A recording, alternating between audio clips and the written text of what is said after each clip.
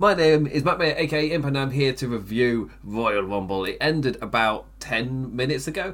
I wanted to go live as soon as possible, but stuff needs setting up. I can't go live immediately. It's scary enough I didn't have all these lights on while I was watching the show. But still, it's because quite often with these aftershock reviews, I like to just talk about the show overall before going into more specifics. For me, it's crazy, and I've just realised the board next to me has also gone out. How have I done that? That's really weird. But yeah, I'll call this late night random things happening. Oh, there we go. But still, a really weird feeling coming out of this show, where I generally had a lot of fun with the women's match, in a sense of I wasn't really invested in a lot of the acts, so I was just enjoying the pops, enjoying the nostalgia of the oh, I know that person, oh, I remember that, oh, Right to Sense the Ivory, isn't that lovely? And there were a lot, and I will say a downside the women's match was Sasha Banks going out so early. The bright side of Sasha Banks going out early was it did create that feeling of anyone could get eliminated at any point, which worked in certain aspects, like tricking you into thinking a big star might get eliminated later into the match, like Rhea Ripley when Nikki Ash was very blatantly doing the I'm going to run in and get you. But that was all on purpose, it was all part of the setup. And that worked really, really well. The men's rumble, on the other hand, I genuinely left it feeling nothing. And I was like, oh, that kind of sucks, because but the Royal Rumble for me, just a bit of context, is my favourite pay-per-view of the year for WWE. Without question. It's by far, for me, the most enjoyable pay-per-view. And this match was fine, I guess. Which really, really sucks. As in, it's not just the ending. So, what's really important for this Rumble is the context of the rest of the show. Beginning of the show, Roman and Seth have an absolute blinder. Roman retains by disqualification after not letting go for submission. But I didn't mind the story they were telling. As in, if you're going to give a non-finish, this is one of the better examples of it. It's just that they do the non-finish so incredibly often every week in WWE. In 2021, I can't remember what they hit. They hit over 80 or something, which is more than 2 every single week. and some shows they don't do it. So on the shows that do it, sometimes you're getting multiple episodes of it. But then we go to the Brock Lesnar defense. Roman costs him the title, and he's all left aggrieved. I'll get to the match at a later point. But Roman costs Lesnar the title. And immediately looking at it going, well, I know they want to do Lesnar Reigns at WrestleMania. Therefore, there is only one outcome here. Personally, and they hyped the Elimination Chamber. In my head, I was like, I really wouldn't mind the idea of trying to get us to watch the Elimination Chamber pay-per-view in Saudi Arabia, because us Western audiences, we need a bit of convincing, given the controversial nature of the deals. So we need a bit of convincing to kind of amp us up to it. I did a really good job with the last Saudi Arabia show in actually trying to convincing you to watch the show. Like delivering the Edge and Seth Rollins match was like a massive part of that. So I thought, I know it immediately. Put Brock Lesnar in the Elimination Chamber. And I'm just like, that's amazing. Before, and then put that into reality, I was like, there's no way Brock Lesnar's going to be taking those bumps. Like, absolutely not. That makes absolutely... Yeah, in reality, he's not taking those bumps in the chamber, in the boiling hot sun of Saudi Arabia. Like, it's bad enough as it is. Imagine how bad it's going to be in that chamber. My God. So, yeah, suddenly there's like, oh, of course. So he's definitely winning the Rumble then. And all of this kind of goes through my head, like in that process of him losing the title, and it was in the Miz Edge match. In the middle of that mixed tag, I was just having all of it. I was just thinking about the main event, and I was just like, I'll be so disappointed if I'm right, because I really don't want this to be true. But the only thing I can think of is Brock Lesnar enters number 30 and wins. But that if you build up a decent Royal Rumble around that, it doesn't really matter. This Royal Rumble for the first 20 entrants was nothing, and that's not great. There were, as soon as 20 hit, like slowly more and more people got into it, but it felt like the first 20 was a nothing Rumble. Like for the first 20 entrants, the first 2/3, the biggest majority of time of this Rumble, there was only one guy you could perceive as possibly being there towards the end, and that was AJ Styles. Nobody else felt believable. There were champions there. There was Shinsuke Nakamura, just got dumped out randomly. But I know that I don't see a lot in Shinsuke. Damian Priest, on the other hand, they've purposefully been keeping him undefeated in singles action. Yes, there's been no DQ finishes, but he's not getting pinned. So when KO beat him on Raw, it's meant to be a big deal when that happens. Personally, I just wouldn't have done it on a random Raw where he wasn't really going anywhere. It's in the start/middle of a feud. There is no impact to him losing, really, aside from a point for that week. Anyway, that's a tangent. I've got so much to get through. So just to eliminate Damian Priest have him eliminated by Omos. There's so many other people. It's a mid-card kind of feeling Rumble for the first 2/3 of it. And you eliminate one of the only guys I know you're trying to protect. The only thing I can think of is having him thrown out by the tall man in Omos after he was kind of thrown to the walls by the rest of the gang. The only thing I can think of is, well, that saves him from stuff later where you'll have to just get tossed out by somebody. I'm like, well, you threw all the rest of the lambs to the Lesnar slaughter. What's the harm in having your United States champion in Damian Priest, who I know you want to protect and make look strong? What's the harm in him maybe getting a couple of eliminations, staying at least till the Lesnar ending? Because again, Matt Riddle's in that context where I guess that's fine for him. But yeah, but then...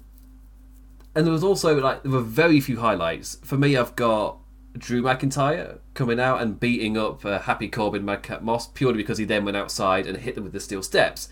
It was so indifferent other than people just kind of brawling in their sector corners. It was something kind of livened up, and I'm like, okay, cool, McIntyre's here, he's beating the crap out of people, great, we can actually go somewhere with this Rumble.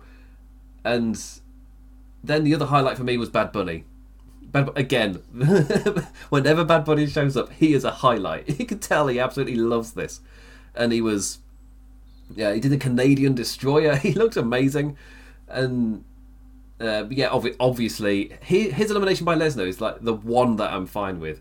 But again, I'm not against Lesnar winning, even though I don't like it. The main reason I don't like it is they haven't moved on in 7 years. Lesnar Reigns was the first time Lesnar Reigns fought each other was when Reigns won the Rumble in 2015, and that was their first time. Cool. It's been 7 years and they haven't moved on. They are still the only two top guys in the company.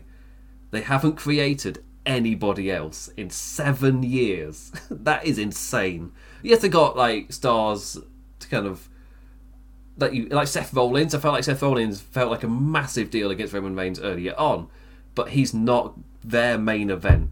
He is not going to be main eventing in that match with Roman Reigns at WrestleMania. He's not going to be there. So it's forced. The whole thing kind of crumples and falls for me, knowing, because I remember saying in 2018 that it felt like this WWE's kind of car had stalled a bit. Because things outside of their control, and they just wanted to get going again with the Lesnar Reigns stuff. And the fact that they're still revving that same engine all these years later, I'm just I was writing those words that it felt like the WWE card stalled in 2018. That was 4 years ago, and they're still there. I mean, talk about a product feeling stale. They are not creating new stars. They've done it with Roman Reigns, well done. But you've been trying to do that. They're trying to do that for such a long time. They finally did it when the guy demanded to be here when he returned, and yeah, it was 100% right. The character's been fantastic. They could even turn him face. But the other thing around it, coming out of the pay-per-view, the Rumble itself wasn't good. It's the main part here. Yes, Lesnar winning is disappointing. Yes, it's disappointing they haven't moved on in such a long time. And yes, he is a star, but they're not making new ones by having the same people always be at the top. And that's a massive problem. And when we think they're moving on, they only kind of do. But Drew McIntyre was, obviously, we'll never know what could have been. If the pandemic hadn't happened and McIntyre had got his big WrestleMania moment, obviously things would be different. And of course Roman would have still faced Goldberg at WrestleMania, so would have still got those two big matches. But reality, what we actually have, when it comes to creating new stars, they still just want to do Reigns Lesnar. And I'm like, you've been doing this for 7 years, guys. Like, this is ridiculous. The thing that really helped, really, was when I saw the most character development in WWE was during the pandemic, when they were kind of forced to focus on their characters. Drew McIntyre really benefited from that. And which meant that they couldn't use stars like Lesnar, so they needed to create people that their top champions could face. And out of that, he got loads of great talent that kind of bursting at the seams to get there. Bobby Lashley was a massive product of that time, in terms of like building him up for it. But now I just look at the company, I'm just like, well, I know who you look at as stars, and part of the charm of this is creating a world and booking it in a way where I don't know which guys you see as the top stars and everyone else gets a little... They get enough to them where I could believe that they're a threat. This Rumble did an awful job of disguising that. As in, you only felt there was one star in this Rumble. There was no chance of anybody else winning. And for me, that's a failure on the creative part. On whoever put this together. Whoever put this all together, there was no feeling of... For the whole Rumble, you kind of like, well, it could be Drew McIntyre, but he's on SmackDown. And I know they're doing Lesnar Reigns because of what they set up earlier. And I know it's not Big E, because Big E was drafted to SmackDown. So I know they're not, and I know they're doing Reigns Lesnar. And they were the only other two people. The only other two people in Big E and Drew McIntyre. But because they did the angle before, that means that I have got no belief that either of them are winning. Meaning Lesnar has to win. Which absolutely sucks. If they hadn't drafted Big E this week over to SmackDown, suddenly it's so much more open. It makes so much more sense. But no, I don't know. It feels like Big E's title reign, that was it. Purely by what's happened afterwards. But we'll see what is to come in weeks.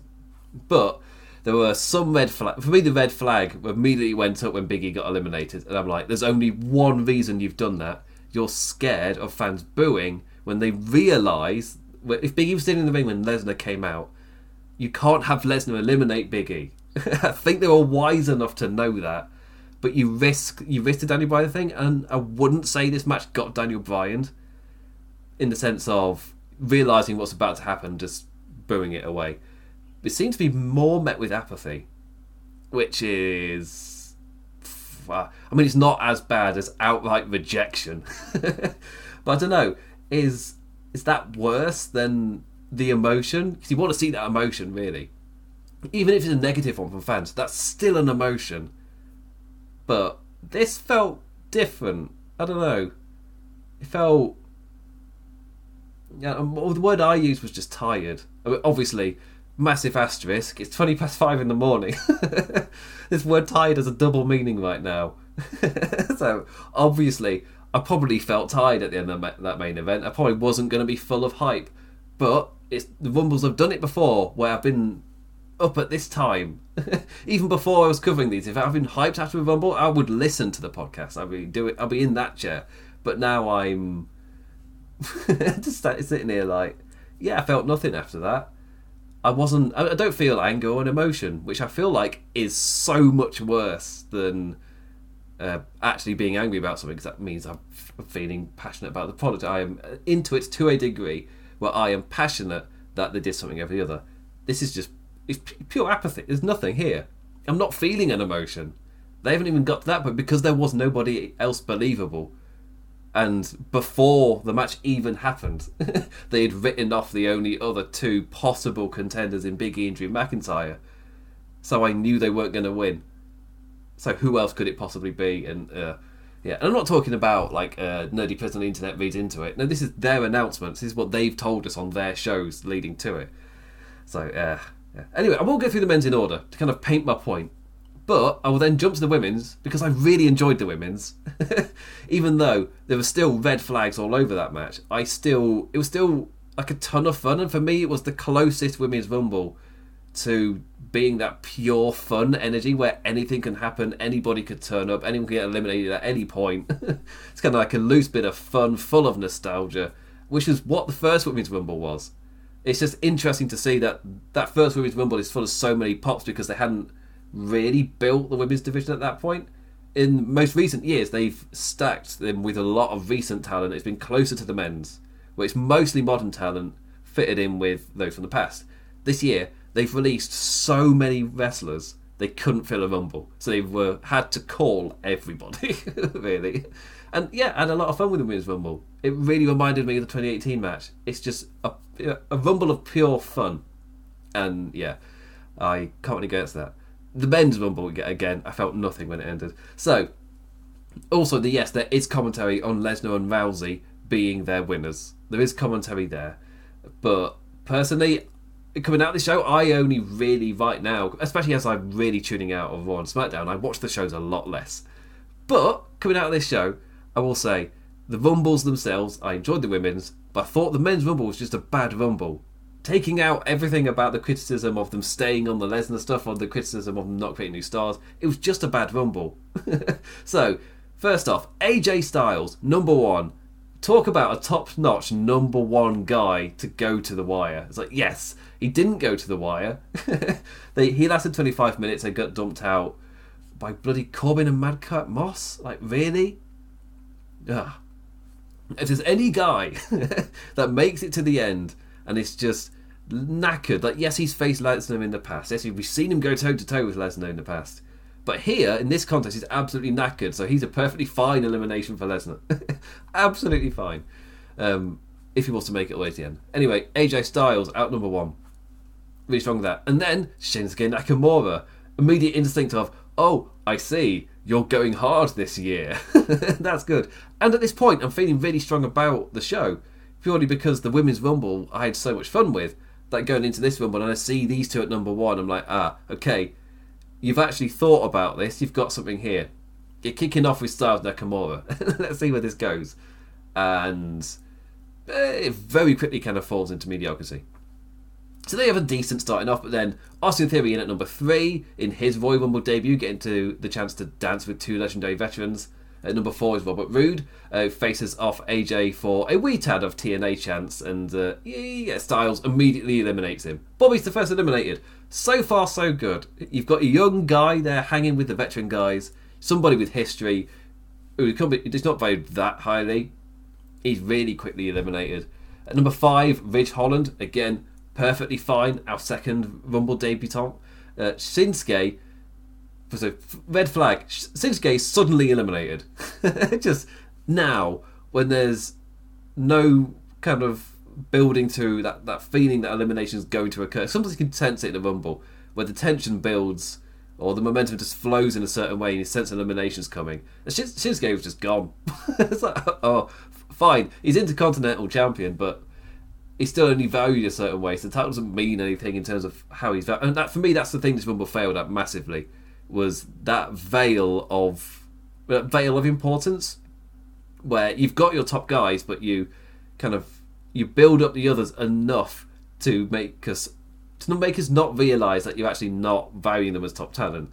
This Rumble completely failed at that. You could tell so easily who was going, because I've just chucked out like it was nothing. Montez Ford out as well. Again, so Shinsuke was a bit as a flag, but it's fine, it's wobble. Montez Ford's going to come out and he's going to kick ass. Immediately going for Big Fish AJ to get like a near elimination. Again, that's fine. He fails and settles for flashily taking down Theory instead, before Big Man Holland grounds everybody for the next person to come out, which is Damian Priest. Hence why the heel had to stand tall at the end for Priest to beat up Ridge Holland. So yeah, again, that's fine. That's both mid-card champions having entered the Rumble.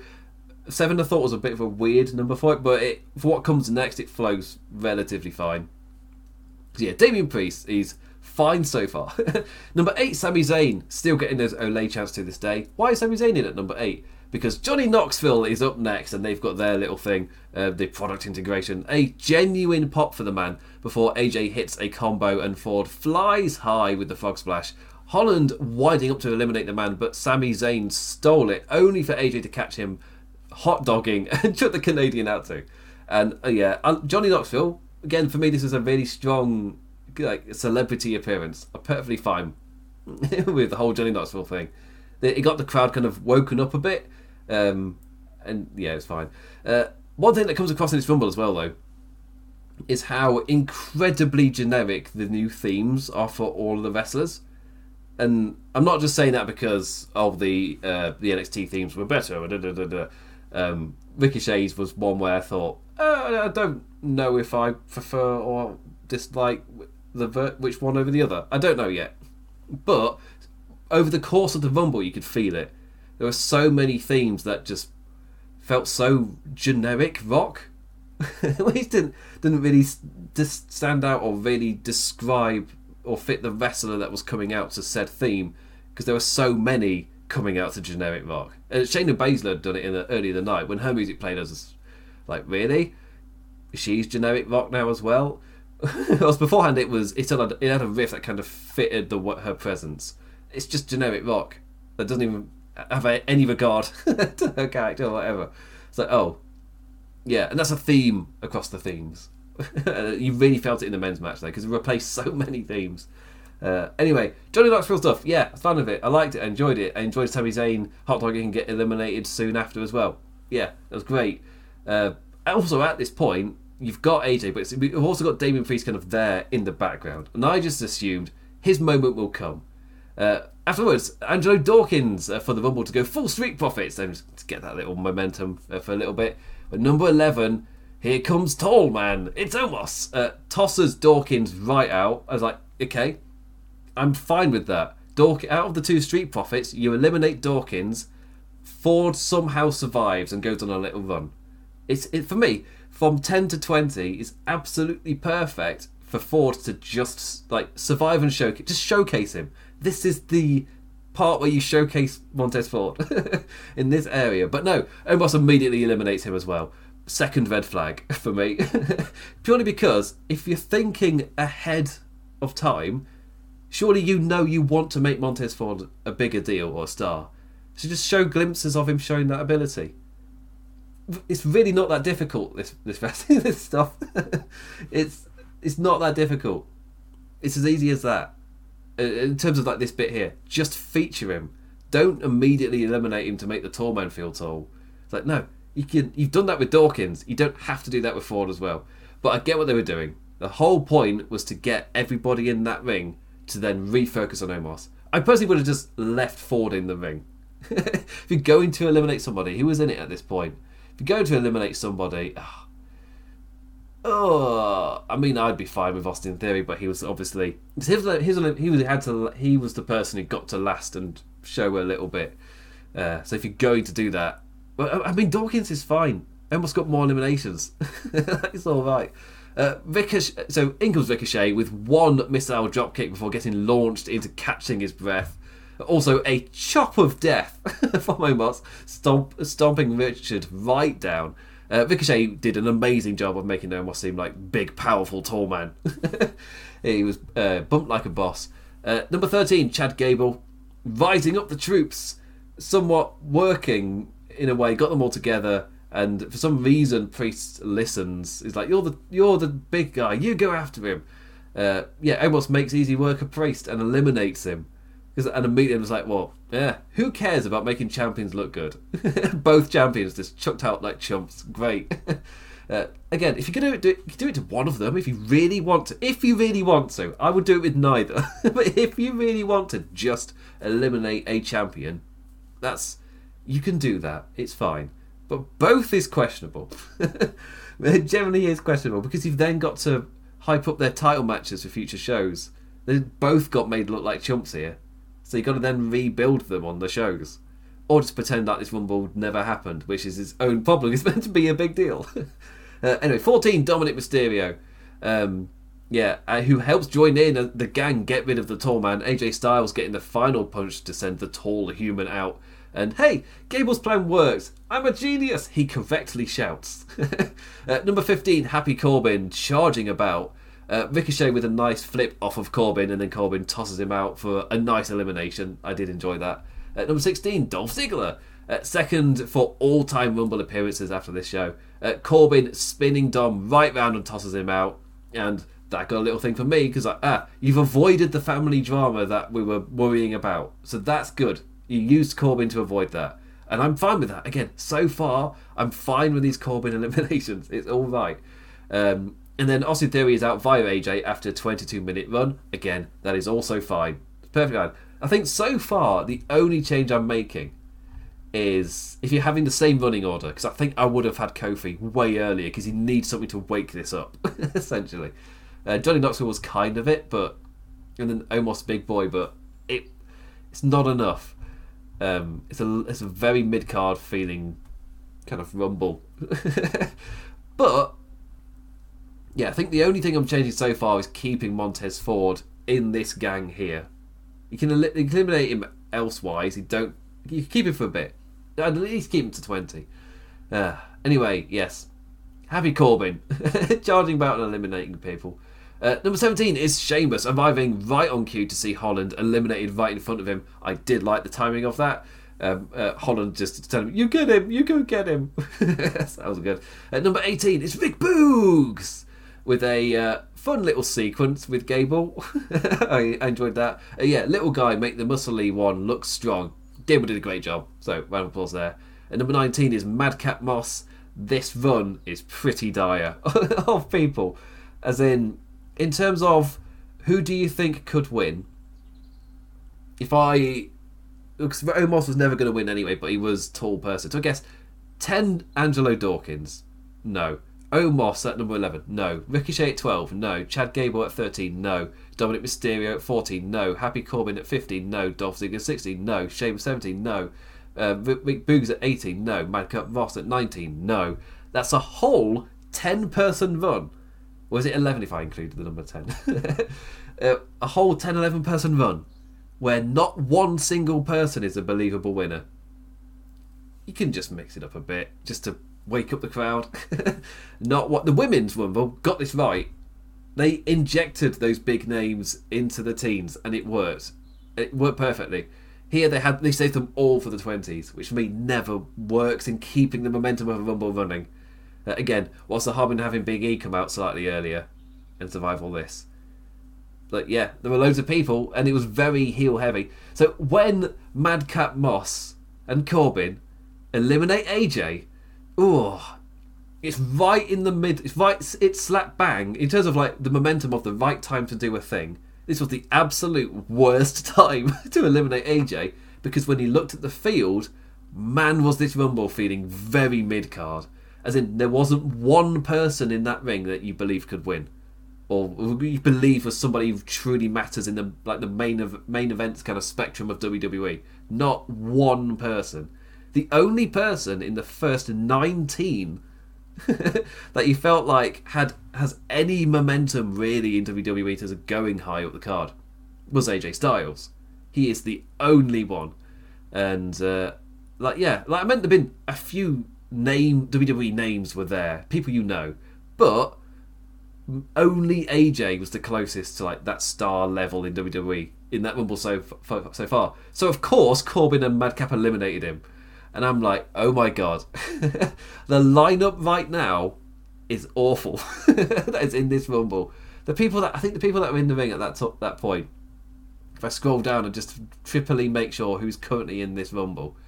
So you had, I was trying to bloody find him. You had Happy Corbin, you had Dolph Ziggler, Sheamus, Madcap Moss, and Rick Boogs. Oh my god. Seriously. That is an awful lineup. Then Riddle scoots on down to save us from Boogs being the only face in the ring. Speaking of, Corbin with another elimination as Boogs is sent packing. Meaning that there's 4 heels and Matt Riddle. Also, they're 4 heels that you don't feel like have got any chance of winning. And Matt Riddle. It's like, this is a weak lineup. Riddle, obviously, like somebody who we wouldn't mind like a decent showing this rumble to make it, because his kind of possible push after the Randy Orton stuff is round the corner, but no, he didn't really get anything. There wasn't any advancement, which I guess if they decided to do the Lesnar thing, the Orton Riddle split wouldn't have led or meant anything. So I guess it's fine. It's fine that they specifically didn't do the RK Bro split. It could be purely because the focus, which I feel like it deserves, wouldn't be there. So that's fine. Anyway, Drew McIntyre at 21. Flipping finally. Our first, main event guy. Because AJ Styles, I didn't feel like actually had a chance of winning before this week. But he's a name. He's a known main event guy in WWE. Even if he's, for the past year, not been that main event guy, it won't take much to heat him back up. He is a name. You can put him there. Drew McIntyre is a current main event guy. He is the top lad. And I was looking at the lineup all that Baron build setting us up for a Scottish Rampage. Out with the trash. Madcap and Corbin in quick succession. Added Fury beating the two up with the ring steps. Bloody hell, did this Rumble need this? This was a Rumble with practically no highlights until this and Bad Bunny. And beats them up at ringside. And just after he's finished up, Kevin Owens with a nice pop. Here come the main event guys. All in the 20s kind of run, one after the other. These are all the bigger names now.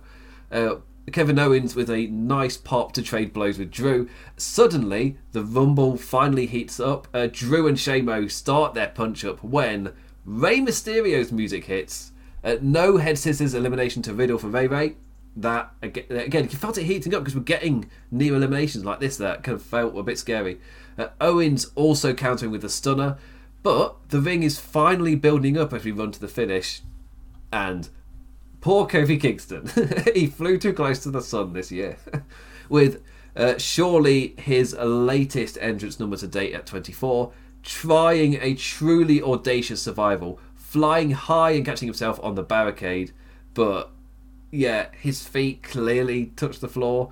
The refs immediately knew. But honestly, because they showed it, I didn't mind them then showing the replay before properly eliminating him. But that's why you don't film his feet touching the floor in the first place. If you know it's a high-risk stunt of it going wrong, you just tilt the camera up so the audience won't see it. And the live audience may be able to then tell people, oh yeah, he touched the floor. But us watching it on TV, we don't know that. It's word of mouth from those at ringside. all we know is we saw him go, and we can go, oh, he probably filmed that just in case that his feet did touch the floor, that they don't film it. That's why you tilt the camera up. Just don't shoot it looking directly at it, so you see his feet. You know you're going to do this bit. It's really not that difficult. Number 25. It's poor Kofi, he didn't nail it, but there are safety things he can put in place, knowing it's a high risk stunt. Because if he doesn't pull it off, it's fine. You weren't showing the feet. You were tilting upwards to catch this awesome dark jump. Anyway, 25 is Otis. Here comes Beefy Boy. He does get eliminations. At 26, Big E. Here to suplex all the boys. No fear. A bro kick soon sorted that out. And Big E was out here, but he didn't feel like a former WWE champion. It's so quickly. It's just in terms of how I know he's been featured on Raw, he's not really been presented as a main player, like a top guy. And then after this Rumble appearance, he felt even less of one. He comes out at 26 and he's eliminated before he gets to the final run. If you feel Big E is meant to be among that high caliber of people, he is here at the end. He's in that final lot. You brave Lesnar eliminating him. Anyway, he was going to buy Broken anyway. 27, Bad Bunny, my one of two highlights of this Rumble. And he's back, Bad Bunny, with a Canadian Destroyer to Riddle out the gate. Amazing. It's immediate attention grabbing. Leading to him eliminating Sheamus soon after as well. Again, Sheamus the absolutely perfect guy for the celebrity to eliminate. He is the perfect guy for that to happen to. And a second after he and Ray team together to take out Ziggler. Again, 2 eliminations for Bad Bunny, but I'm fine with that. Sheamus and Ziggler are the exact level of people that Bad Bunny can eliminate. That's all right. At 28, it's Shane O'Mac, who is the one surprise... aside from Bad Bunny, he's the one, I guess, former talent to enter this Rumble. Runs on down to Brawl with KO and he eliminates Kevin Owens. Red flag. That's the next person who is a current guy main eventing Monday Night Raw quite a bit, who's tossed out before we get to the end. Yeah, but he's a heel, so he gets a kind of pop from the crowd. So if you've popped the crowd who was watching the TV show every week, then I can't complain a lot. So yeah. Anyway, It did mean we're getting to that final four with Brock Lesnar, and it's not the best. Randy Orton at number 29, RKO to Big E, and he's immediately thrown out by Orton. Oh, the red flag number, what's this, 4 or 5? Just out he goes. Big E out before the end. Yeah, flares are like a warning sign for this ending. I wrote this before Lesnar had even stepped out, so I immediately, at this point, there's too many red flags here. We know what's happening. But there was, after that, an amazing step-up RKO from Riddle. It looked brilliant. Number 30, yup, it's Brock Lesnar. A final lineup, as I'm looking at it, because as out of like the bigger names who are currently main eventing shows or have been, Big E you just tossed over like he was nothing. Kevin Owens you've just eliminated with Shane O'Mac type of returning. So the only guys currently, I think Rey Mysterio's currently still there. You've got Rey Mysterio, he's not going to win. You've got Shane O'Mac, he's not going to win. You've got Bad Bunny, he's not going to win. You've got Randy Orton and Matt Riddle, who I also don't believe are going to win because they're involved in their own unique arc. And then you got Drew McIntyre, who, as I said earlier, he's on SmackDown, and I know what the SmackDown title picture is going to be. So I thought the only reason Drew McIntyre was moved to SmackDown was to do Roman versus McIntyre. And they can do that after WrestleMania. Once they've got... Well, because I find myself 4 years after 2018 saying the exact same words I said in 2018 of, just let them get Lesnar Reigns out of the system. But they've been doing that for 7 years.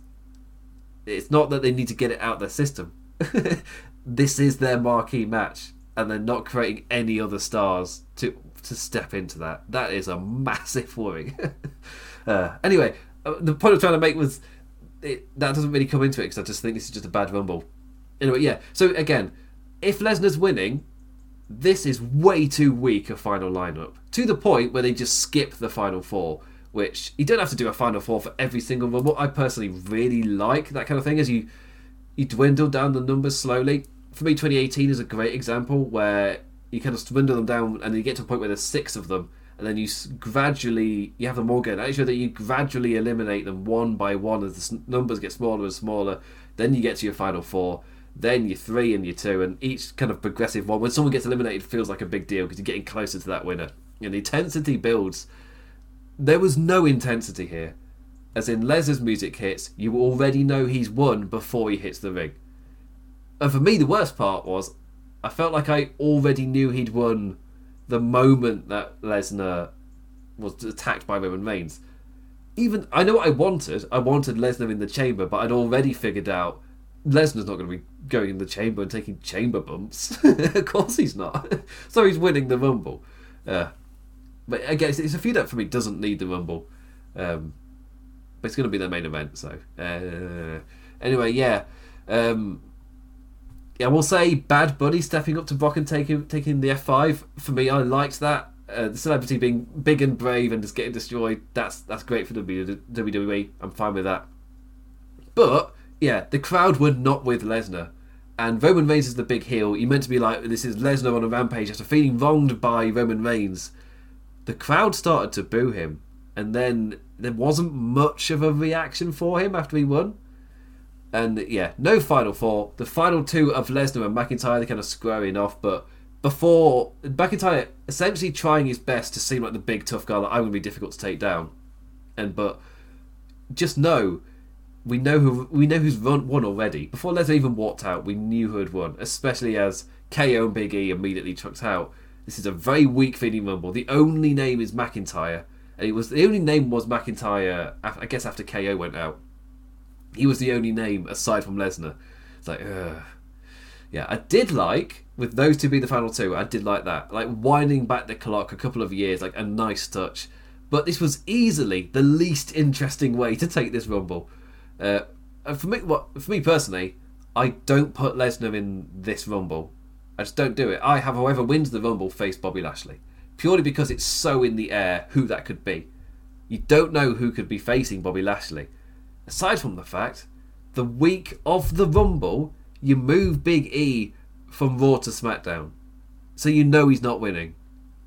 Just don't do that. Just leave it one more week. It's fine. Oh well. I did really find the women's fun though.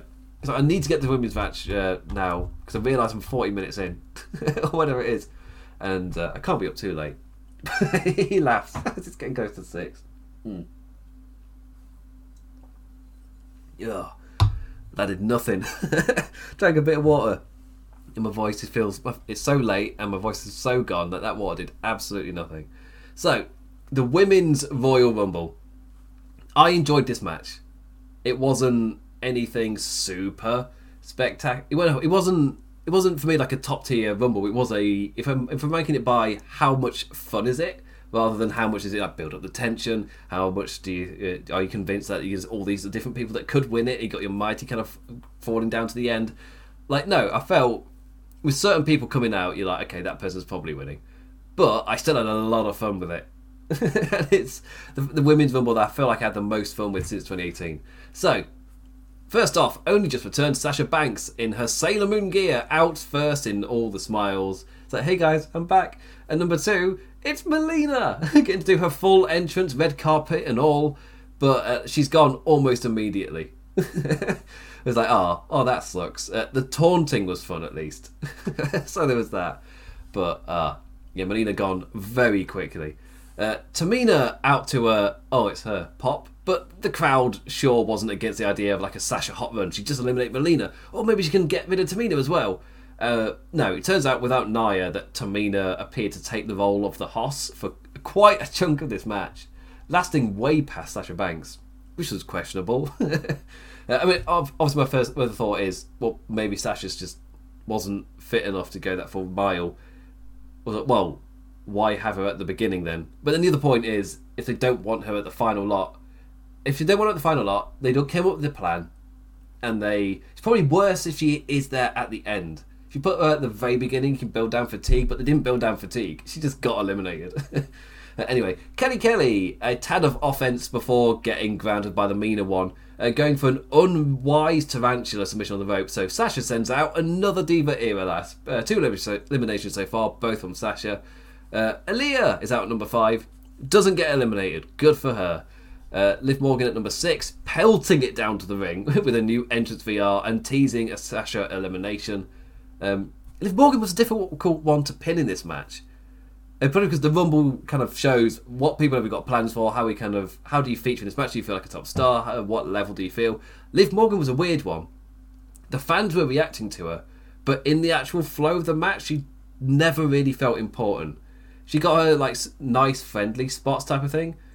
I guess it's close to Riddle in terms of the where on the echelon do you slot. She didn't feel like a main event person. She didn't feel like somebody would step into the main event. She wasn't in a position where she was proving how great she was or anything. She wasn't booked like that.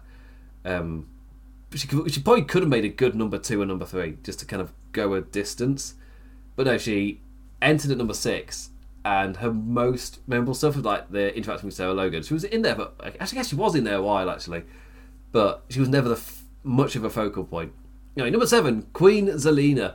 Tamina stops the last from getting immediately eliminated before setting up Zelina eliminating Sasha Banks. I'm sorry, a white hot start, like a big name before.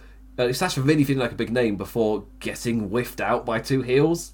The crowd did not like that. Very odd. Very evil. Yeah. A very weird elimination, purely because it's such a big star as Sasha Banks, eliminated by 2 lower... They're not even, I guess, mid-card of the women's division. They're almost nothings. Yeah, they're above Jobber, because they're heels who now and then get wins. But for that to happen in a Rumble, that's so strange. So strange. Especially with the people coming later. That's so weird. Like the momentum you can give to a rising talent by eliminating Sasha Banks, who's like a big established name. But Zelina and Carmella and Tamina, none of them are rising up. They're not going anywhere. So that elimination does nothing. If anything, Sasha Banks beats them up on the next upcoming show, but on a different brand. It makes even less sense. Bianca Belair, yes, no fear, a new face is here to beat up our baddies. Also, I will say as well, before the next entrant, an awesome handspring onto Liv and then backflip to Zelina. That was great. Number 9 is 24/7 champion Dana Brooke out with Reggie. Commentary putting her over as a potential surprise performer. Yeah, I don't like her chances. You can say those words, but I almost know the booking of this Rumble won't be with that. That the action I will see won't represent what you've just said. She did some nice moves. She's definitely, but every time I see her, she's better. Like, there's no question about that. But the company's never really had faith to push her above a certain level. And 24/7 champion thing, the entire gimmick seems to be, oh, I've always wanted to be a champion in WWE. Yeah, but it's not a belt that has any prestige. So until you won it, and then suddenly we're being told how prestigious and a big deal this is. But you treat it like a joke right until she won it. Where is this prestige you're talking about? Number 10, Michelle McCool. Running Royal Rampant once again. She does it every bloody time. Michelle McCool doesn't just turn up to a Rumble.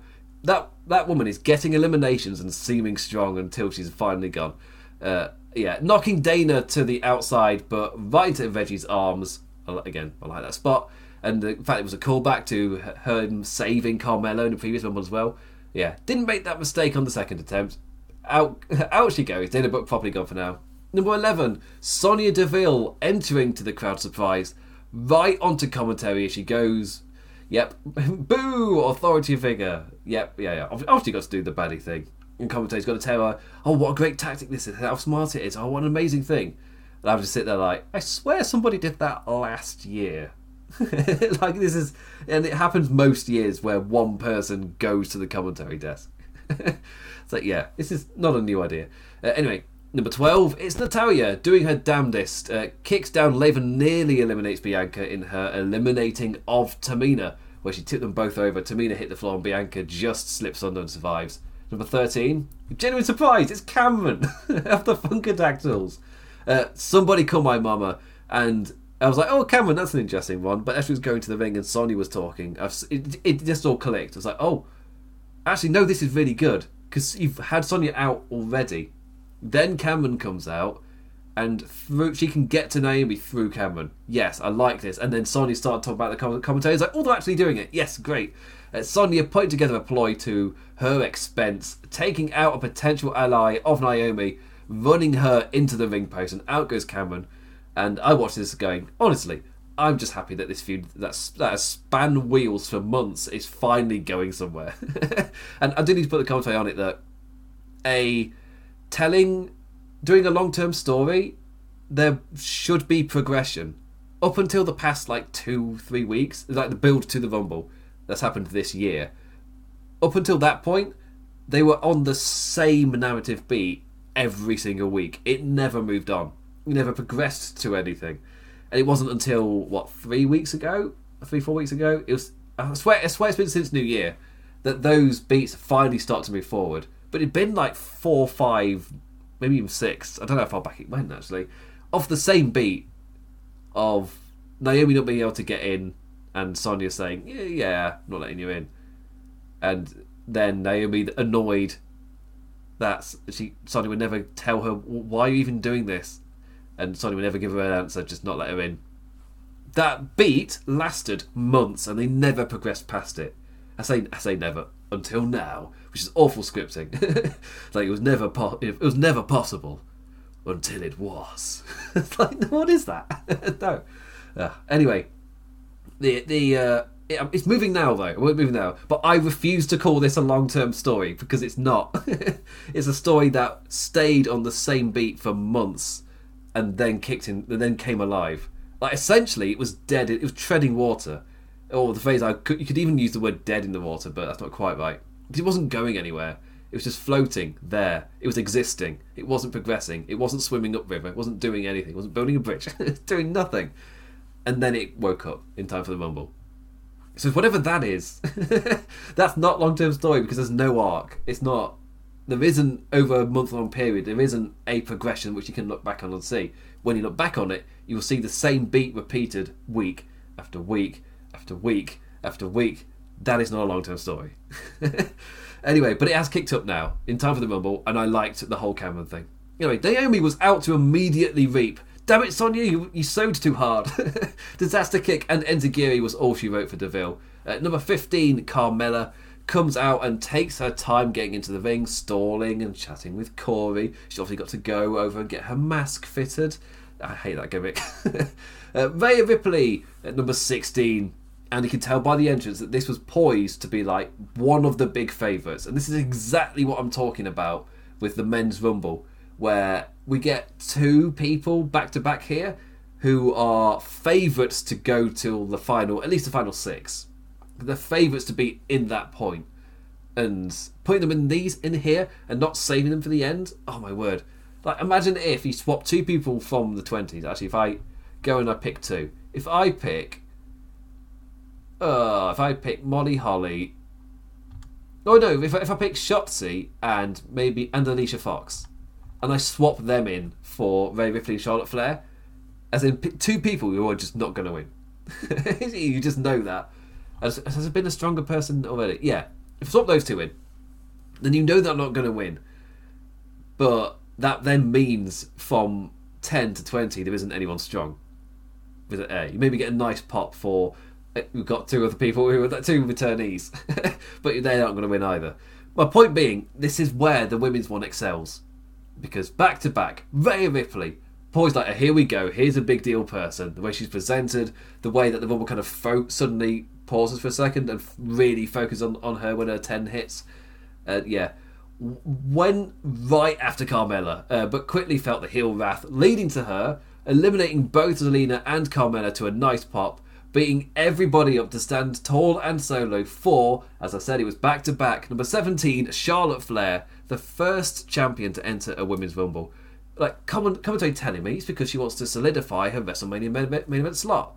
And I look at it and go, also, it's a really cheeky way for a heel to not have to defend her title. So I'm fine with it. You know what? I didn't know if at first it was like, oh, well, she could also get another stab at Becky and hold both belts if she wanted to as well. But again, that's a side thing. Anyway, out goes Aaliyah to Flair before tossing Liv. What was she? I can't remember what the move was. And chopping Naomi into the Kofi spot. But Sonya robs her of it. It's like, yes.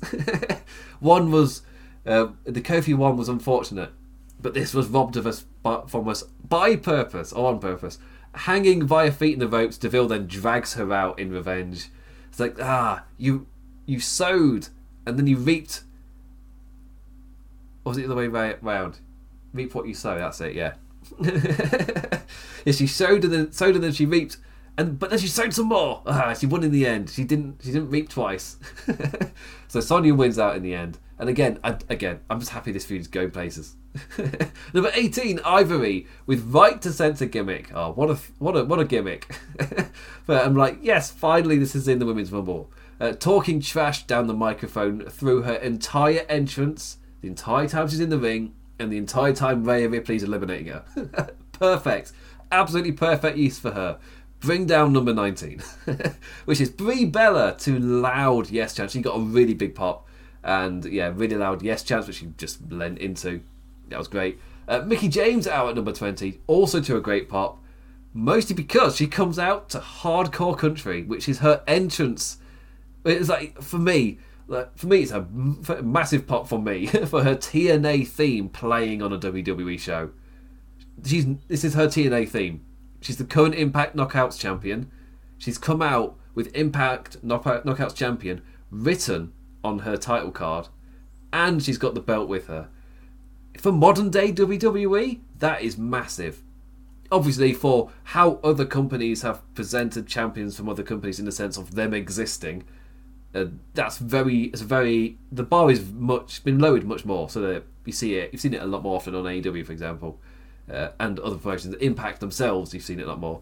But for WWE, for the longest time, we've just pretended that other wrestling doesn't exist.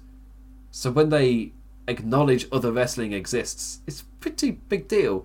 And didn't just bring her back as Mickie James WWE. She came out to Hardcore Country. And yeah, massive pop for me. Alicia Fox out next. She also got a nice pop. You're just spotting the rhythm here. We've had two big names At this point, they've forgotten about the Sasha Banks thing. They haven't. But the momentum of the Rumble's moving on fine enough that it's not broken the Rumble. You've got two big stars, or two big names for the ending in Ripley and Charlotte Flair. Then you've got some big pops back to back to back. Brie Bella, Mickie James, Alicia Fox, they all got big pops in the surprise returnees. This is why it really reminded me of 2018. And number 22, Nikki ASH. And they angle it, and you know what's coming. The cameras are tilted upwards. Cough, cough for the Kofi shot. They're tilted upwards at Ripley, so you can't see something. So they know the technique. Yes, and yeah, you know what you want to do. She can jump in them in from behind and jump out her tag team partner in Rhea. But she hangs onto the ropes and then stares her down, calls her a twat. I'm gonna get you, you piece of shit. And yeah, instead Nikki ASH is called a little twat and chased after by the big powerful Aussie. Britishness approves. Number 23, Summer Rae, shouting "fuck you" as she charges down the ramp. Natty, yes, that's the exact energy I needed at number 23 in this Rumble. But both her former NXT rivals in Natalya and Charlotte, they eliminated her pretty quickly. But I'll always remember Summer Rae charging down that ramp, screaming "F you." It's like, yes, I love that energy. At number 24, it's Nikki Bella. So, well, her sister's here. It makes sense she's here as well. Graves calling this a sight we'd never see. Nikki in a Rumble. Immediately, like, well, I mean, aside from the other one she was in, I guess. I guess. Oh, yeah, I never thought I'd see her in a Rumble. Aside from the other Rumble she was in. Do you mean like another Rumble? Yeah, the twins eliminate poor Alicia. Bye. 25, Sarah Logan. Somehow looking even more Viking than when we last saw her. Yeah, a Riot Squad reunion. Immediately Bella twinned away. Out you go, Sarah. Yeah, Liv going out with more of a fight, but that's her eliminated. And that's kind of what I meant by she had a run, but she was there, but she was background. And then got eliminated by two returning legends in Nikki and Brie. So it wasn't a name that could win at the end. Which I'd have Liv... Having Liv Morgan eliminated by anybody, it's one of the current big names. Just because of what her arc is. It needs something to jump off and propel off of. Whilst she's eliminated and just disappointed when she is up on Raw. Yeah. It's not an elimination that fits her character. My favourite Rumbles quite often play off the characters that are there. 2018 for me is an amazing example of so many eliminations being tied to character and or at least momentum that they were on at the time.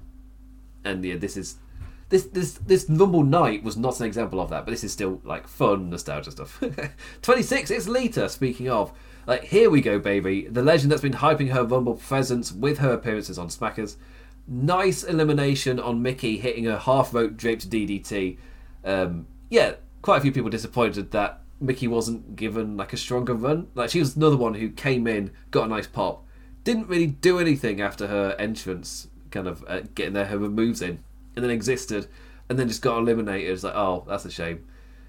But really, it was the exact one I'd expect someone in her position to get in a WWE thing. So, yeah.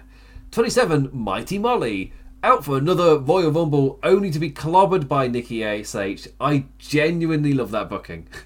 Amongst the quick eliminations has been some nice spots and a real feeling most folk could be eliminated at any point, which is nice. It's the benefit of the Sasha Banks thing. It's what got me with the Ripley thing. I genuinely believe that Nikki ASH might eliminate Rhea Ripley purely because they'd eliminated Sasha, which makes it plausible that Rhea could go. So when she doesn't, it's a nicer surprise. Anyway, out goes Molly. 28, this was the big one for the match. Ronda Rousey, she's back to an enormous pop. Actually got a big cheer at the end when she won as well. Double guillotine on both of the Nickies. Down goes ASH, and Brie nearly collides with her sister in the aftermath, but she doesn't. Before punching her out anyway. It's like, I love that. Brie immediately paid the price for that, as Ronda then just focused and beat the crap out of her in the ring. And she then eliminated her after number 29 came down, which was Shotzi. A strong late number for the young lass. Number 30. And I thought, this is built up really well to be like another name returning or something. In my head, I convinced myself it could be Paige. And I didn't know who it was going to be, but it was like, and then Shayna Baszler came out. I was like, oh yeah, it's Shayna Baszler. Oh, Ronda's in the ring. That's nice. Just that thing coming together. But it's kind of like Shayna Baszler didn't feel like a super strong number 30, but because they're also having Lesnar suddenly turn up in the men's match and win at number 30, you can't have them be carbon copies. And I guess that's the other thing with the Rumble. It's before this show started, I'm very pessimistic because I think I had the kickoff show on, and on Twitter they were saying, who do you think's going to win in this Rumble? And I looked at the lineups and I went, none of them. My prediction is none of these people you're talking about are going to win. And I don't like being right. But I do, again, I don't mind the Ronda. I think I don't mind the Ronda stuff as much because, of course, she had the one long run, disappeared, and then there's so much stuff left on the table that you can do. And her and Shayna Baszler in the same ring together is one of those things. So when that connects, like, yes, I'm fine with that. A different kind of horsewoman in Charlotte stopped that friendship moment, though. Ronda eliminating poor Shotzi. Bianca kicked off Natty before the angry Canadian weirdly jumped back in for a go at Ronda and got tricked out again. I don't know if Ronda was meant to eliminate her, and then Bianca kind of just made sure Natty was gone. So then they did the spot anyway. I don't know, it was weird. Lita getting her You Still Got It chance with an awesome run off the top, but no moonsault though. Ripley stopping her, and Smackers champion Charlotte Flair with the boot to the old generation. They put that over on commentary as well. Rousey with Rhea in a triangle. Flair failing to eliminate her, but with Rhea getting the better of Ronda, that was enough for Flair to boot her to the outside. Final four. Yes, I could be disappointed that Rhea Ripley didn't make the final four. However, I know they were going to do the two horsewomen versus the built-up favourite and the horsewoman in Flair. But they made Rhea look strong in the elimination. It's the way she was eliminated, which it doesn't sting that badly. It's not just a whoop, out you go. No, there's a fight on the outside, and she got the better of the favourite of the three in that area in Rousey. She knocked down Rousey, then Flair got rid of her. It's like, yes, it's just a little touch. She got the best of the person who ended up winning. Rhea Ripley had bested her, but then it was because there was that third party in Charlotte Flair, and that's why she got eliminated. I like that. It's the small details. But yes, final four: Belair, Flair, Baszler, Rousey. Bianca besting them all, but in going over to eliminate Baszler, had herself too close to the ropes, and Flair lifted them both over. And WWE finally getting their Flair versus Rousey ending. Flair charging for another boot, but Ronda just lifts her up and powers the Queen out. Ronda Rousey wins. And yeah, that was, for me, a really fun Rumble. I really enjoyed it. I think there was just that momentum, and as I said, for the teens kind of area, there was that mixture of, you had modern day to begin with, then you had the big names, and then you had the surprise people. And that kind of flow really helped. It really did help kind of build up momentum for the final 10. Compared to the men's one, which felt dead, then Drew McIntyre wakes it up. It's so much better. Keep it alive rather than waking it up. It's the best way I'd phrase it.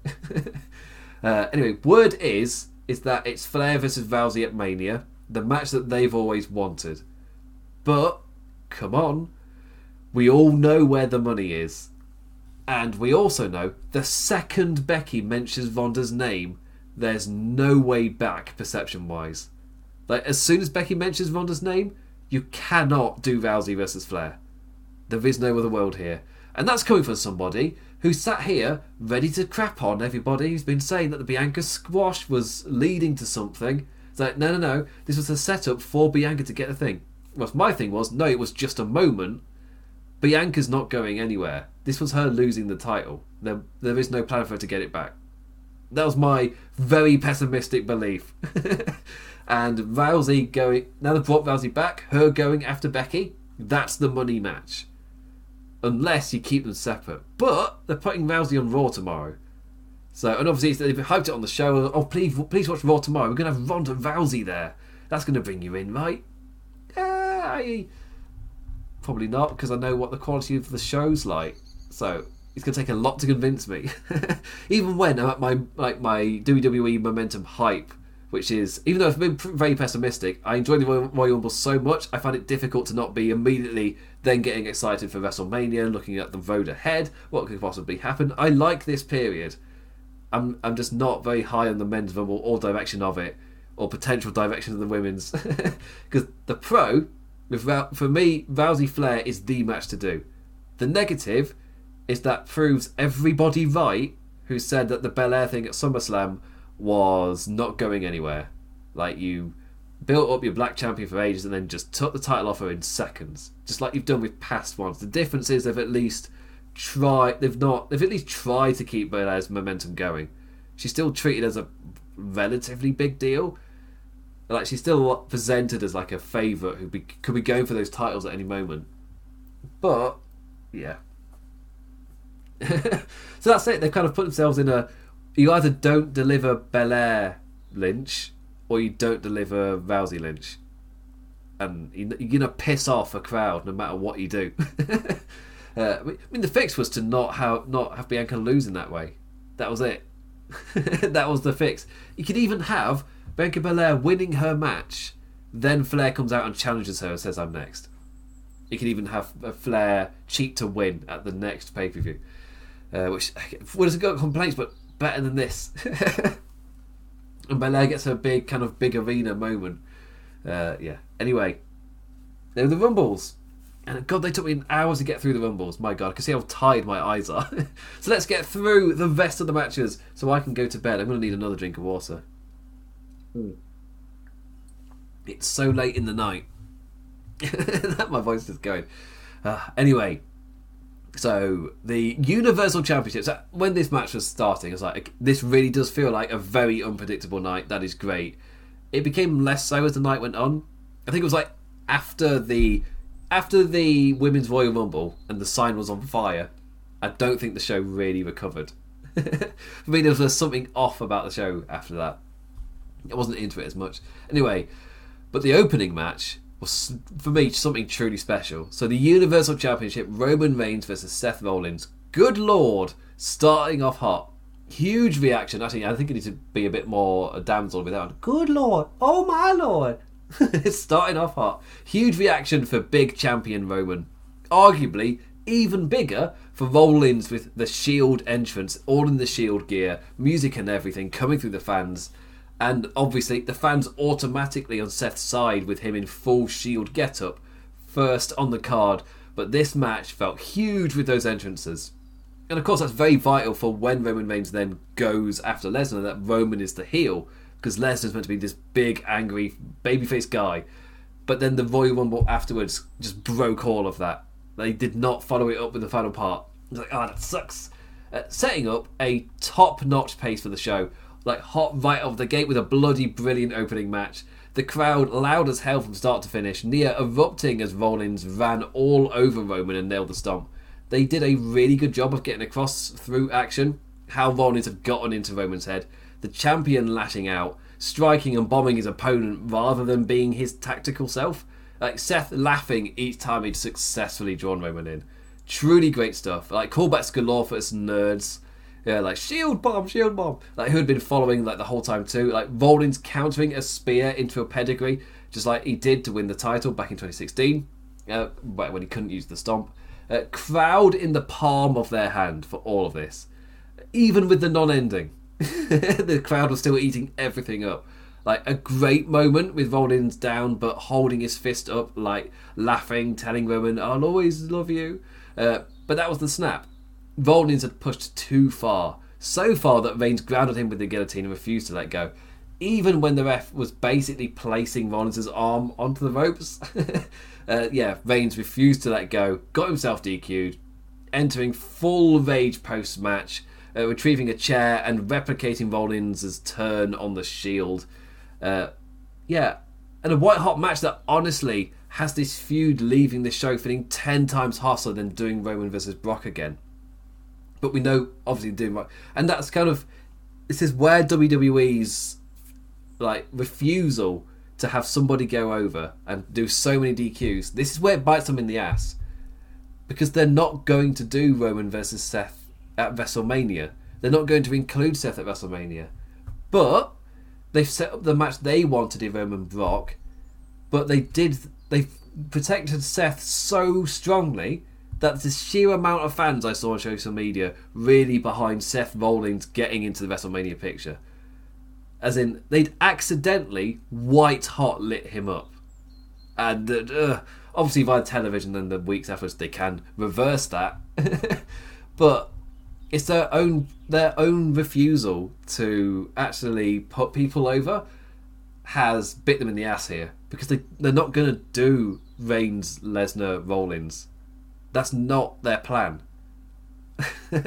But they've lit the fire under Rollins. Yes, the match was fantastic, but by having him not win, they've essentially paused the feud and gone, we're going to continue this.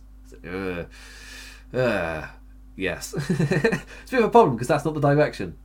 So what do? Do they face each other at Saudi Arabia? Do they keep going? Is that the plan? I don't really know. I don't really know what the plan is. It's a weird one. Anyway, speaking of against the plan, the Raw Women's Championship followed the Women's Royal Rumble, where Becky Lynch versus Doudrop, and first off, before what actually happened, I'm sorry, there's just zero chance in me buying a title challenger with that name, with Doudrop, especially as a heel. It's just not going to happen. Sometimes, no, we don't just get used to the name. I haven't with Doudrop. It's still a silly name. I can't buy the character. It's just yeah. Especially when you want me to buy that character as a heel. No, it's not happening. But they were in the poor post Rumble spot on the card.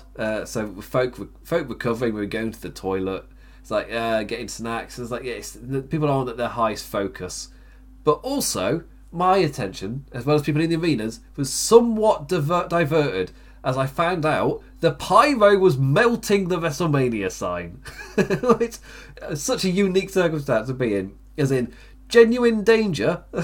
I'm sorry, guys. They had to evacuate the area and take the sign down during this match. According to Sean Ross Sapp of Fightful, they were really quick on it, took the sign down, got the fire started, and put it back up all within a match. So by the time this match had ended, the sign was back up and it was all fine. Crowd were chanting, "It's on fire" at one point as well, cheering at the fire extinguishers, doing their job. Becky doing her best, but constantly looking over to, check on the fire. There's something going on here. In some matches, I'm forgiving of the headlock. When you're putting on a headlock so that you can turn to your left, look at the fire, and reassure your opponent that the fire is being put out, I'm fine with the headlock. It's alright. I feel somewhat bad for them. Not that I was hot into this match anyway, but fair to say the fire hazard did not help my attention span. For what I caught from the match, Becky was working on the arm, Doudrop continuing to drop on her, but eventually the damage was too much. A great merry-go-round from Becky, some nice touches as she stomped the challenger down, and the Nyla Rose top rope big drop to a draped opponent, always a nice sight. Doudrop with some decent big moves into falls, because she's flipping Viper. But man, I cannot take Doudrop seriously. Manhandle slam off the top for the Becky retention. And yeah, so taking all the action into account, I have to give this match the sign was on fire out of 5. It's the only thing I remember. Then to my surprise, we got Brock Lesnar, Bobby Lashley next. I was like, oh, that's interesting. You're doing the mixed tag before the Rumble. That makes the mixed tag feel very piss breaky. But yes, the video package beforehand for Brock Lesnar and Bobby Lashley was fantastic. Really, really good. Got the crowd really amped up for this match, and the entrances felt really big time. Just generating that feeling of, it's finally here. The match fans were dreaming about when Lashley was dominating Impact, ending in the exact way you were expecting, to set up the same championship match we haven't been able to escape since 2015. That is insane. As in, when this feud started, I was in my early 20s. Just leaving the world of university, entering the world of work for the first time. Now, with the feud still going, I'm about to break into the next decade of my life. And it's still going. That's incredible. That's insane. But this match, Lesnar, Bobby Lashley. Big boys! Two big lads doing big lad wrestling. Plenty of suplexes and charging. And Lesnar holding on to those Germans made them look all the more devastating as well.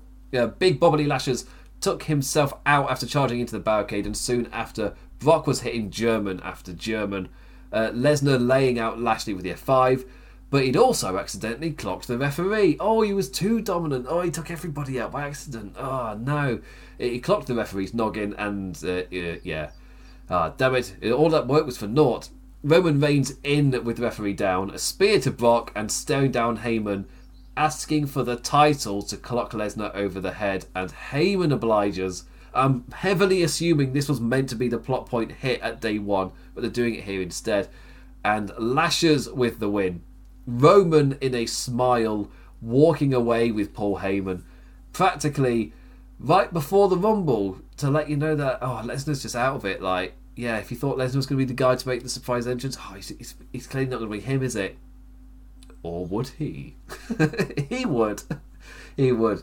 In for me, the least interesting outcome of a Rumble, because we're so aware at this point that Reigns Lesnar is the title match they need to do. Neither man benefits. I mean, Reigns probably would have benefited more because he's a current, like, he's their guy, so their top guy. But I would have never have ended Reigns' run. I've said before, San Martino, that man. I'm not being as literal and serious with it, but what I mean is, you can have him be a multi-year champion. This is a very rare opportunity where he's generally over enough for it to work. The problem is, I don't think the creative side can keep up. I don't have that belief. We've already seen massive cracks this past year. Cough, cough, Demon Balor ring snap. And there's that repetitiveness creeping in. But he as an act is incredibly over. So, you can keep him as champion. Yeah, but still, for me, the least interesting route. I can't keep tangenting. Let's do this final one. Edge and Beth Phoenix versus The Miz and Maurice. And, oh, thank you. Yes, that's actually an interesting start in the chat. Where Triple H has the biggest gap in Royal Rumble wins at 14 years, but Brock, with this win, beat that at 19 years and, in 10 days. That's actually quite an interesting fact, actually.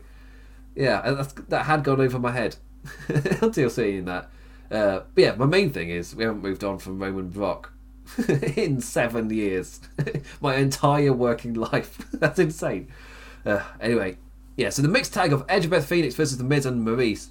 Edge has been truly treated as a big player, but this match was in WWE's patented pre-main event piss spot. So, yeah, kind of paying attention. Yeah, I did wait to go to the toilet. I was a good boy. I waited, and I went to the toilet when they were doing all their advertisements before the Rumble. Anyway, the baddies with their underhanded tricks. Maurice on the run from Phoenix. She beats up Miz instead. I like that. Makes Beth Phoenix look like a really tough one. The master plan of a brick-loaded purse. Yes, the old tactic of put a brick on it. Grounded Beth, but didn't keep her down. And there's a Polish... I got it from... there's a no-clip documentary on the video game... CD Projekt Red, the video game developer, where there's a phrase in Polish which translates to roughly, there isn't an English equivalent for it, but apparently it translates roughly as "would you like a brick?" I just can't remember what the I can't remember what the Polish thing is for it. But yeah, I found that really funny. That's what I thought of. It was a "would you like a brick?" from the whole thing. Anyway, yeah, I'm not sure if this match needed finisher kickouts. Like, the match is essentially in the get your energy back before the Rumble spot. Not sure if this needed kickouts, but hey, here they are. Maurice with way more offense than I was expecting. A top-notch runner to Edge to lead into the skull-crushing finale near fall. That was great. No double-team skull-crushing finale for our baddies. But our goodies get all of their double teams as well. In the end, a double spear and double glam slam for the win. They were doing loads of tag team moves throughout the match itself as well. And yeah, enjoyable enough. But at this point of the card, you're just waiting for the main event Rumble so you can go to bed. Well, you can go to bed. I've had to do this review. I didn't go to bed. My clock says 6:32 right now. I didn't go to bed. And then I've also talked about that I opened up the show talking about the men's Rumble. And yeah, it's a weird event. Because if you were to ask me, did I enjoy it? I was like, hey, yeah, I guess until the second match on the card, but it was because it was the Women's Rumble. That's like an hour and a half into the show. I enjoyed the first hour and a half, then progressively enjoyed it less and less. Like, I wasn't really paying attention to Becky Lynch Doudrop, which, again, possibly because of the fire exclamation mark. But with the men's rumble, it's like, yeah, it was when Lesnar lost the title, and I was like, okay, so this is worrying, because with Big E going to SmackDown, you doubted it was going to be him. With Drew McIntyre also on SmackDown, doubted it was going to be him, but maybe you could move Drew McIntyre over. Suddenly, the dynamic of the men's rumble, when you suspect Lesnar's probably going to be that number 30 spot, suddenly it was difficult to see any other world. Then I was like, you know what though? But I enjoyed the rumble so much. If like the women's one where they eliminated Sasha and I went boo, but they built up that rhythm and momentum so well afterwards that I didn't really mind. I was really into the match way before the last lot came out to go to the ending. The problem with the men's one is it's not just a problem that Brock won. It's that it was, again, for me, a crap rumble. And part of that is that the first 20 people, there's only one person who's been a main eventer in that entire first 20 people. Again, Drew McIntyre was number 20. But that's insane. That makes your rumble feel incredibly mid-card. Just one person after the other who you have absolutely no belief could win. AJ Styles is out at number 1. And then he's just eliminated by one of those mid-card people that you don't believe has got any chance of winning. It's like, cool, yeah. Not a good men's rumble, and for me, a really fun rumble from the women's. So, did I enjoy the show? It's another one. It really is another one. I enjoy Royal Rumbles. I still like I love the mystery of them. It's the most unpredictable night of the year for WWE, and I can never write that off.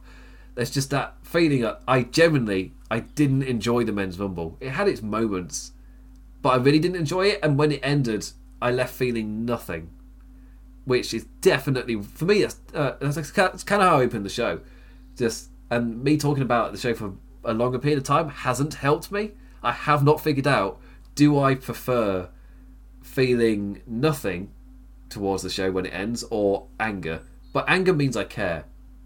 This ending is I've completely disconnected now. Which is that's a bad sign, surely that's a bad sign. Anyway, that's my review of the Rumble, but I don't want that's not my review of the whole Rumble, because I thought the opening match was incredible, but the only problem is they don't mean to heat up Seth Rollins like they are, which is a problem. But the opening match was incredible. The women's Rumble I found really enjoyable. And then I just didn't enjoy the rest of the show, really. Which is a shame. Which is an absolute pretty big shame, given how excited I was going in. That's a shame. Yeah. The men's Rumble for me is the biggest disappointment. Yes. So, yeah, I would say I enjoyed the first 90 minutes, did not really enjoy the rest of it, and the men's Rumble was a big downer for me. Not booked well at all, and I can really pick apart why that was the case. It's just a blatant reason why. Anyway, what did you make of the Royal Rumble? Well, the men's and the women's Rumbles this year? Comment below. Hit me up on Twitter at the damn Implicat. Might try getting some streams up on the Twitch at the Implication with 2 S's. We'll see. But also this website itself that I'm doing this for. At Russell Headlines. That's Vessel without an E. Got a very big lisp moment right there. So tired. On Twitter. Also Wrestling Headlines on Facebook as well to get all your latest wrestling news. And I'll be back on... so far, the only thing scheduled for definite is the AEW Dynamite review on Thursday. We'll see otherwise. But, of course, I'll be returning for the Aftershocks. I don't cover the Saudi Arabia events, so I won't be covering Elimination Chamber. But whatever it is, if it's Fastlane and then it goes into WrestleMania, I'll have all of that covered. Plus, I think the next pay-per-view I'm covering is AEW Revolution, because that's just the next in line. Because the next one is Elimination Chamber, if I'm right. Then it's bloody, yeah, just that. Then it's AEW Revolution in March, so that just happens to be the next one I'm doing. So yes, that's the pay-per-view roundup. Anyway, what did you make of the Royal Rumble? Is it just me? Were they both fine? Did you not? I saw a few people say they didn't like either of them, that they thought the whole show was rubbish. And I was like, no, I massively enjoyed the opener, and I had a lot of fun with the women's one. I could see the holes in it, the problems, but I still enjoyed myself and I had fun. So at the end of the day, I don't really care that much. But the men's Rumble for me was just badly booked. For just everything about it, it's just not the way to do the Rumble. A different era, it might have got booed out of the arena, but nah, it's just not a good Rumble. Again, I'm not booing it. I gave no reaction. And my instinct wasn't to be like, boo, this is bad. My instinct was to break down. Well, why didn't I feel anything? Yeah. Oh well. Oh well. I leave one Royal Rumble match feeling nothing. I leave another Rumble match just that was a lot of fun. Really enjoyed that. So yeah, a mixed review. A mixed. That's the reviews mixed. That's my to TLDR. What was your review for the Royal Rumble? Mixed. It was mixed. Anyway, I'll be back for the Dynamite review, and it's just because it's not concrete what I'm doing on Tuesday. So yeah, I might be live on this channel again on Tuesday, but definitely will be on Thursday for the AEW Dynamite review. So that's, I say thank you for listening, liking, engaging in any form, in any manner. Always appreciated, never taken for granted. And with that, I bid you adieu. I can't remember if there's something else to say. With that, I bid you adieu. Adios.